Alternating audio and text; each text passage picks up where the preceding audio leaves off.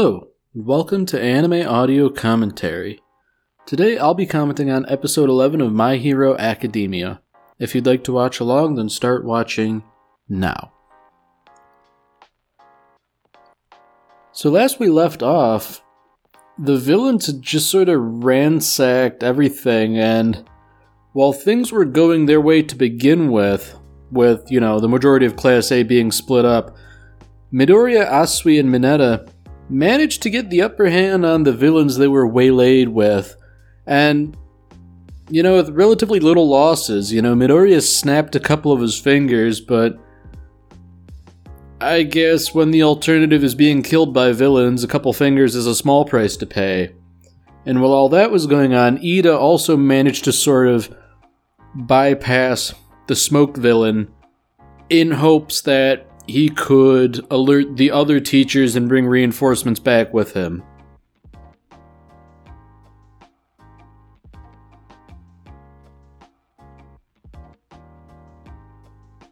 Yeah, just thinking about this series in a meta perspective, I really do enjoy this stuff. And, man, I recall when the first season of the anime came out, and that was some good stuff. I actually, it's a little embarrassing, but I went into it with a rather unfortunate misconception, because I had decided to myself that I wasn't going to get spoiled on it. I was going to watch the whole thing when it came out. And I saw one line that was something about All Might acknowledged Midoriya in episode 13, and I thought that it was sort of setting up All Might as sort of a villain. I'm glad I was wrong. I certainly like the story as it is now, but I don't know. Episodes like this sort of make me reflect on how utterly wrong I was.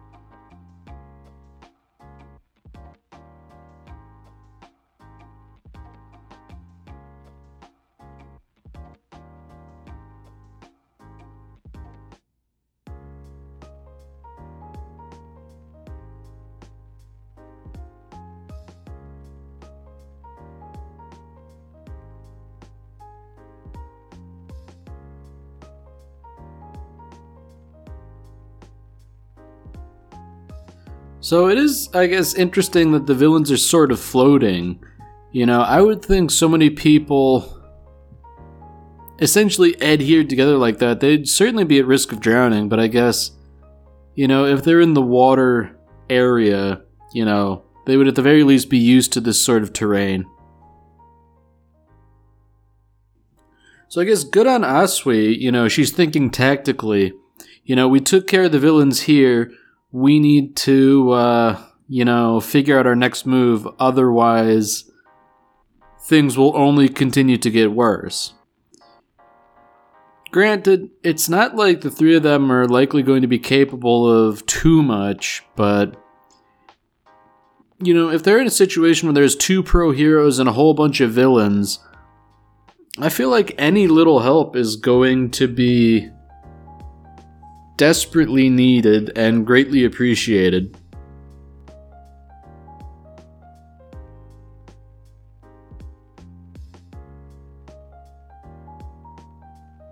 Yeah, so it is unfortunate that at this stage in the game, Mineta is kind of a coward. I mean, I guess it's to be somewhat expected with them being kids and all, but that Midoriya is suggesting, I guess, sort of like guerrilla warfare, whereby they try and snipe a couple villains here and there to help out, you know. That's a pretty hefty suggestion.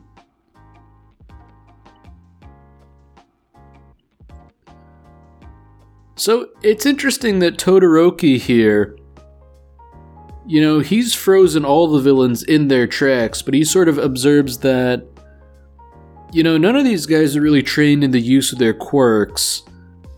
And he's just, I think, you know, he's sort of touching on the idea that these guys are all cannon fodder, you know? Like,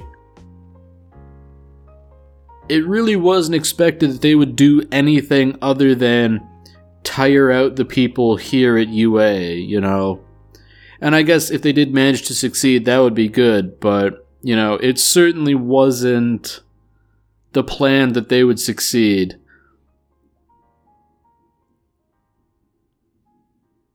And, you know, Todoroki's actually doing the smart thing here, you know, keeping a cool head.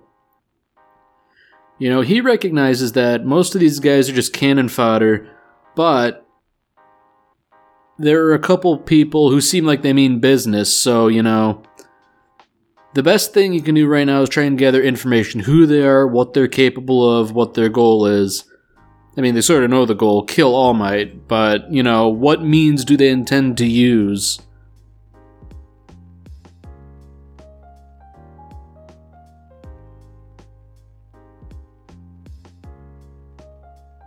So it would seem like this group of students is in a considerably more dire situation. You know, they're actually surrounded. And surrounded by people with a whole bunch of weapons.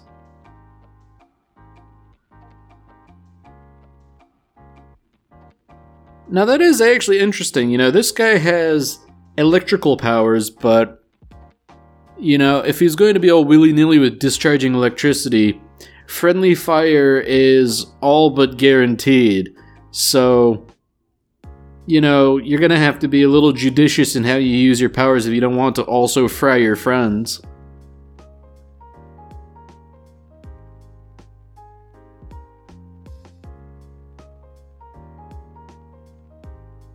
So they do have an interesting mix of powers here. You know, electricity, I guess, sound projection, and then the ability to,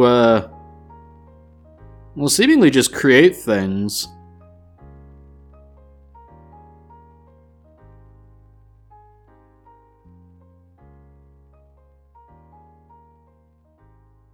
Now, it's interesting that this sonic weaponry, by virtue of the narrator, you know, we learn that it's actually the sound of her heartbeat. That is quite interesting, you know. I guess it's sort of, it puts me in mind of the X-Men almost, you know, in the way that I guess their superpowers are sort of inherent to who they are in a weird kind of way. I don't know if I can properly articulate what I'm thinking here, but I don't know, like, the biological component, I think, is interesting, and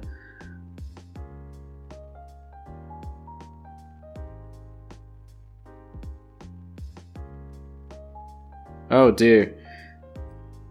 Well, you know, I totally forgot about this, how her costume sort of just gets shredded.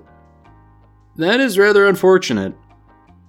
And, you know, Momo here, she does have an interesting quirk in that she can create things if she, you know, understands the molecular structure of it. You know, that's an interesting power because it is insanely powerful, but, you know, you have to have a certain degree of requisite intelligence to back it up, you know? And at the same time, you probably can't create too much in the way of things with complex atomic structures, you know, like I'd imagine semiconductor devices are out just because, like, the manufacturer's silicone, like, that's some real insane stuff because you have to have, like, the silicone and then you do what's called doping, which is to say adding impurities strategically to create, what's it called, like an NPN junction where sort of like two different substrates of silicone meet together. I don't know, semiconductors was never my area of expertise. I didn't really find it interesting, but the chemistry of it is interesting if nothing else. So, this is not good. It would seem as though Eraserhead is finally reaching his limits. You know, he's fighting this guy who seemingly can just sort of cause him to crumble by skin-to-skin contact. That is definitely not good. And I guess what's worse is the sort of revelation that Eraserhead's quirk only works if he's looking at you. You know, it stops if he blinks.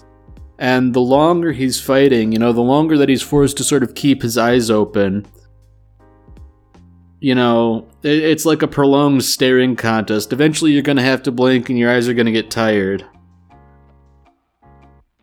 You know, like, I've suffered from eye strain, presumably because I've been, you know, working on a computer too much, and, like, the symptoms I've experienced is that, like, I can feel, like, a tugging sensation if I look in a certain direction too quickly. And it's not, like, painful per se, but it's rather unsettling, and I'd imagine, you know, if I was using my eyes as much as Eraserhead here uses his, like, I feel like that would be a fairly common symptom. Wow, you know, like, listening to this with headphones, that was a rather wet sound effect there, as that big villain presumably just pummels Eraserhead. Oh dear.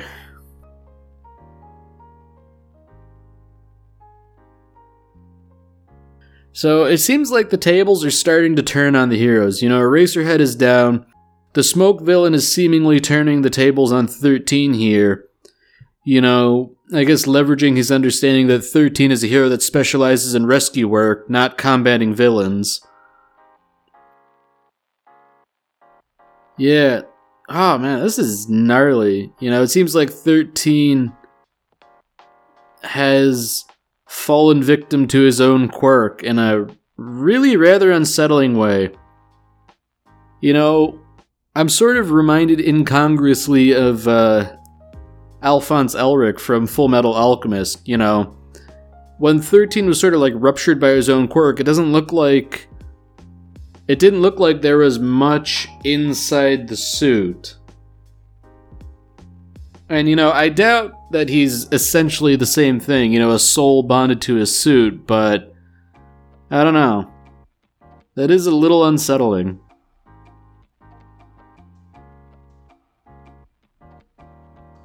So you know what? Good on Ida. He's acting heroically here. I guess he's sort of like convincing himself that as the class representative, it's his duty to get help and all that. So yes, he's running away, and yes, that sort of goes against the grain, but, you know, he's the only one who could do something like this. Somebody who would be more inclined to run away from the fight, you know, they don't have the speed he does.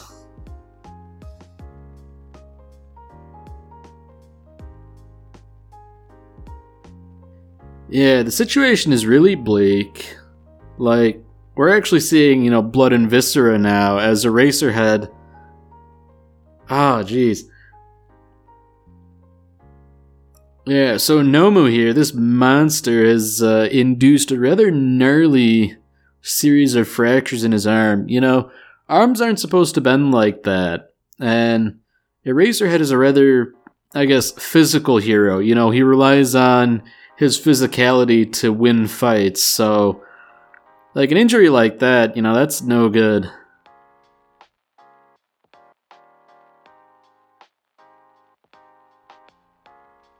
So I guess, fortunately, things are going relatively well elsewhere.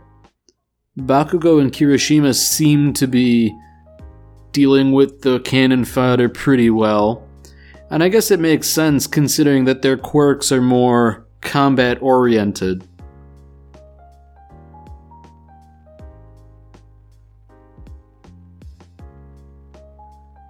So you know what?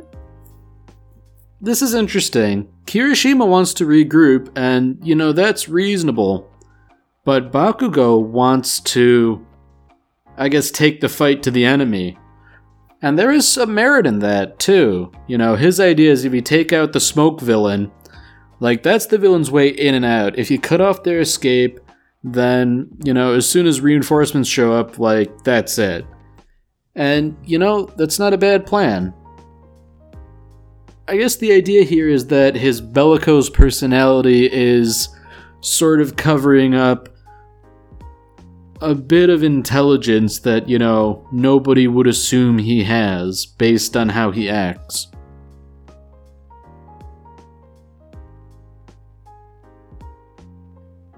I mean, Kirishima's putting a rather nice coat of gloss on Bakugo's words, you know. He doesn't want to go regroup with the classmates because he feels there's better things to do. Kirishima chooses to interpret this as he believes in the abilities of the classmates. They don't need help. And that's certainly a charitable interpretation considering the quirks some of these people have. I mean, that said, some of these other students, you know, they're using, I guess, bait and switch tactics to effectively fight villains, so good on them.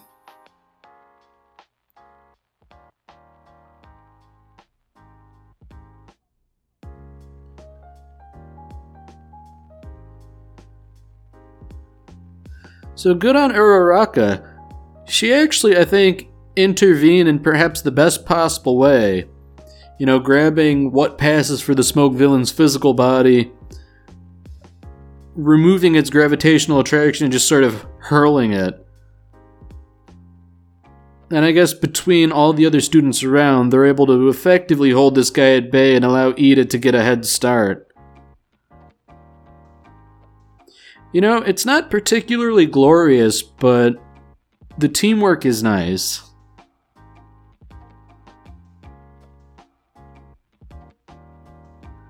So it finally seems like things are finally starting to tip in favor of the heroes. You know, obviously Eraserhead's not in a good place, nor is 13, but if Ida can call in some reinforcements, you know, All Might in particular, then I guess it's reasonable to assume everybody else will get out of here reasonably well. I mean, obviously Eraserhead's gonna be in traction or something. Like, at this point, only his arms are being busted, but there's no reason to believe that Namu's gonna stop there. Now this is interesting, actually. The Namu is sort of, I guess, unaffected by Eraserhead's quirk, which seems to indicate that he's special in some way, you know. And furthermore, Eraserhead notes that this creature seems to be almost as strong as All Might, which, you know, I think would indicate that that was sort of the villain's ace in the hole here. If they can lure All Might into fighting this guy, then, you know, that'll do it.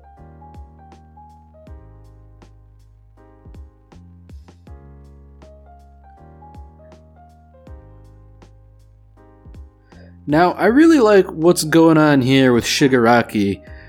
You know, as soon as he hears that something isn't going quite in accordance with his plan, you know, he immediately starts showing this sort of, I guess like a nervous tick, you know, scratching at his skin until it's raw.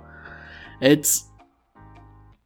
don't know quite how to describe what I like about it, but I guess the sort of like the derangement of it, I think, is, I guess, you know, villainous, for want of a better term. You know, I think it makes him believable as a villain.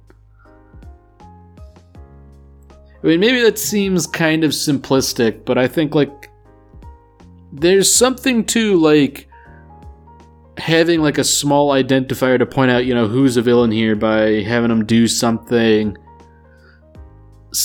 kind of like that, but, you know, not quite so obvious as kicking a puppy, if that makes any sense. You know, it's something like in JoJo's Bizarre Adventure, like, you know, they often do horrible things to dogs. You know, you don't have to do that to show somebody's a villain. You could do, like, something little and do the same thing. Speaking of actions informing characterization, I take it back. Midoriya didn't actually jump in and intervene. Eraserhead, presumably, with the last of his strength, managed to intervene and protect Asui.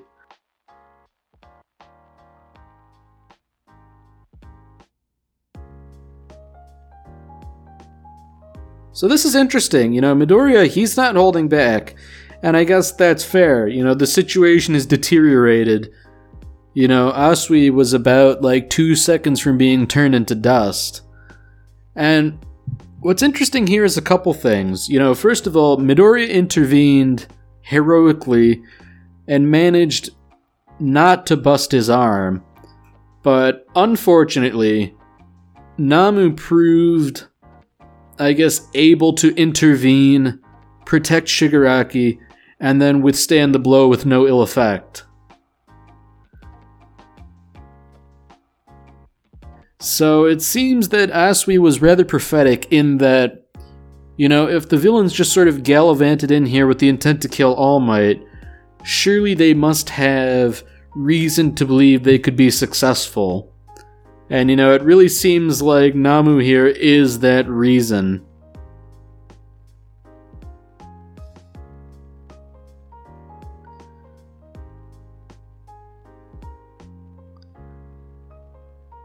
Man, this is really tense stuff. I like the use of the slow motion, but, fortunately we don't have to see any of this stuff resolved.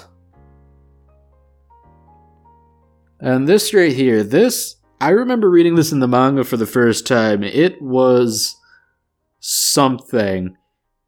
Because, All Might is known for his, upbeat demeanor. He fights crime and saves people with a smile. And he's always smiling. But that he's not smiling now should really indicate that things are about to get really bad for some very bad people.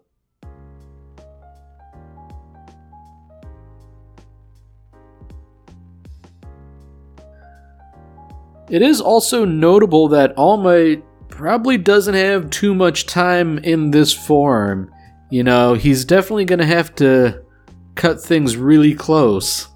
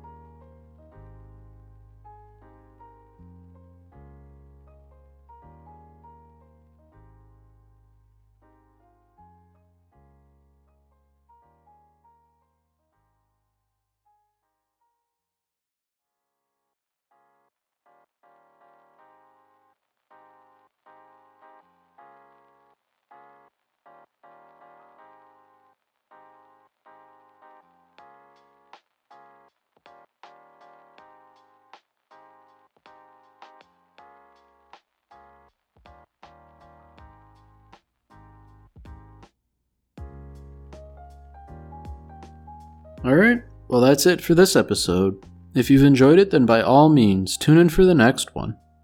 See you, Space Cowboy.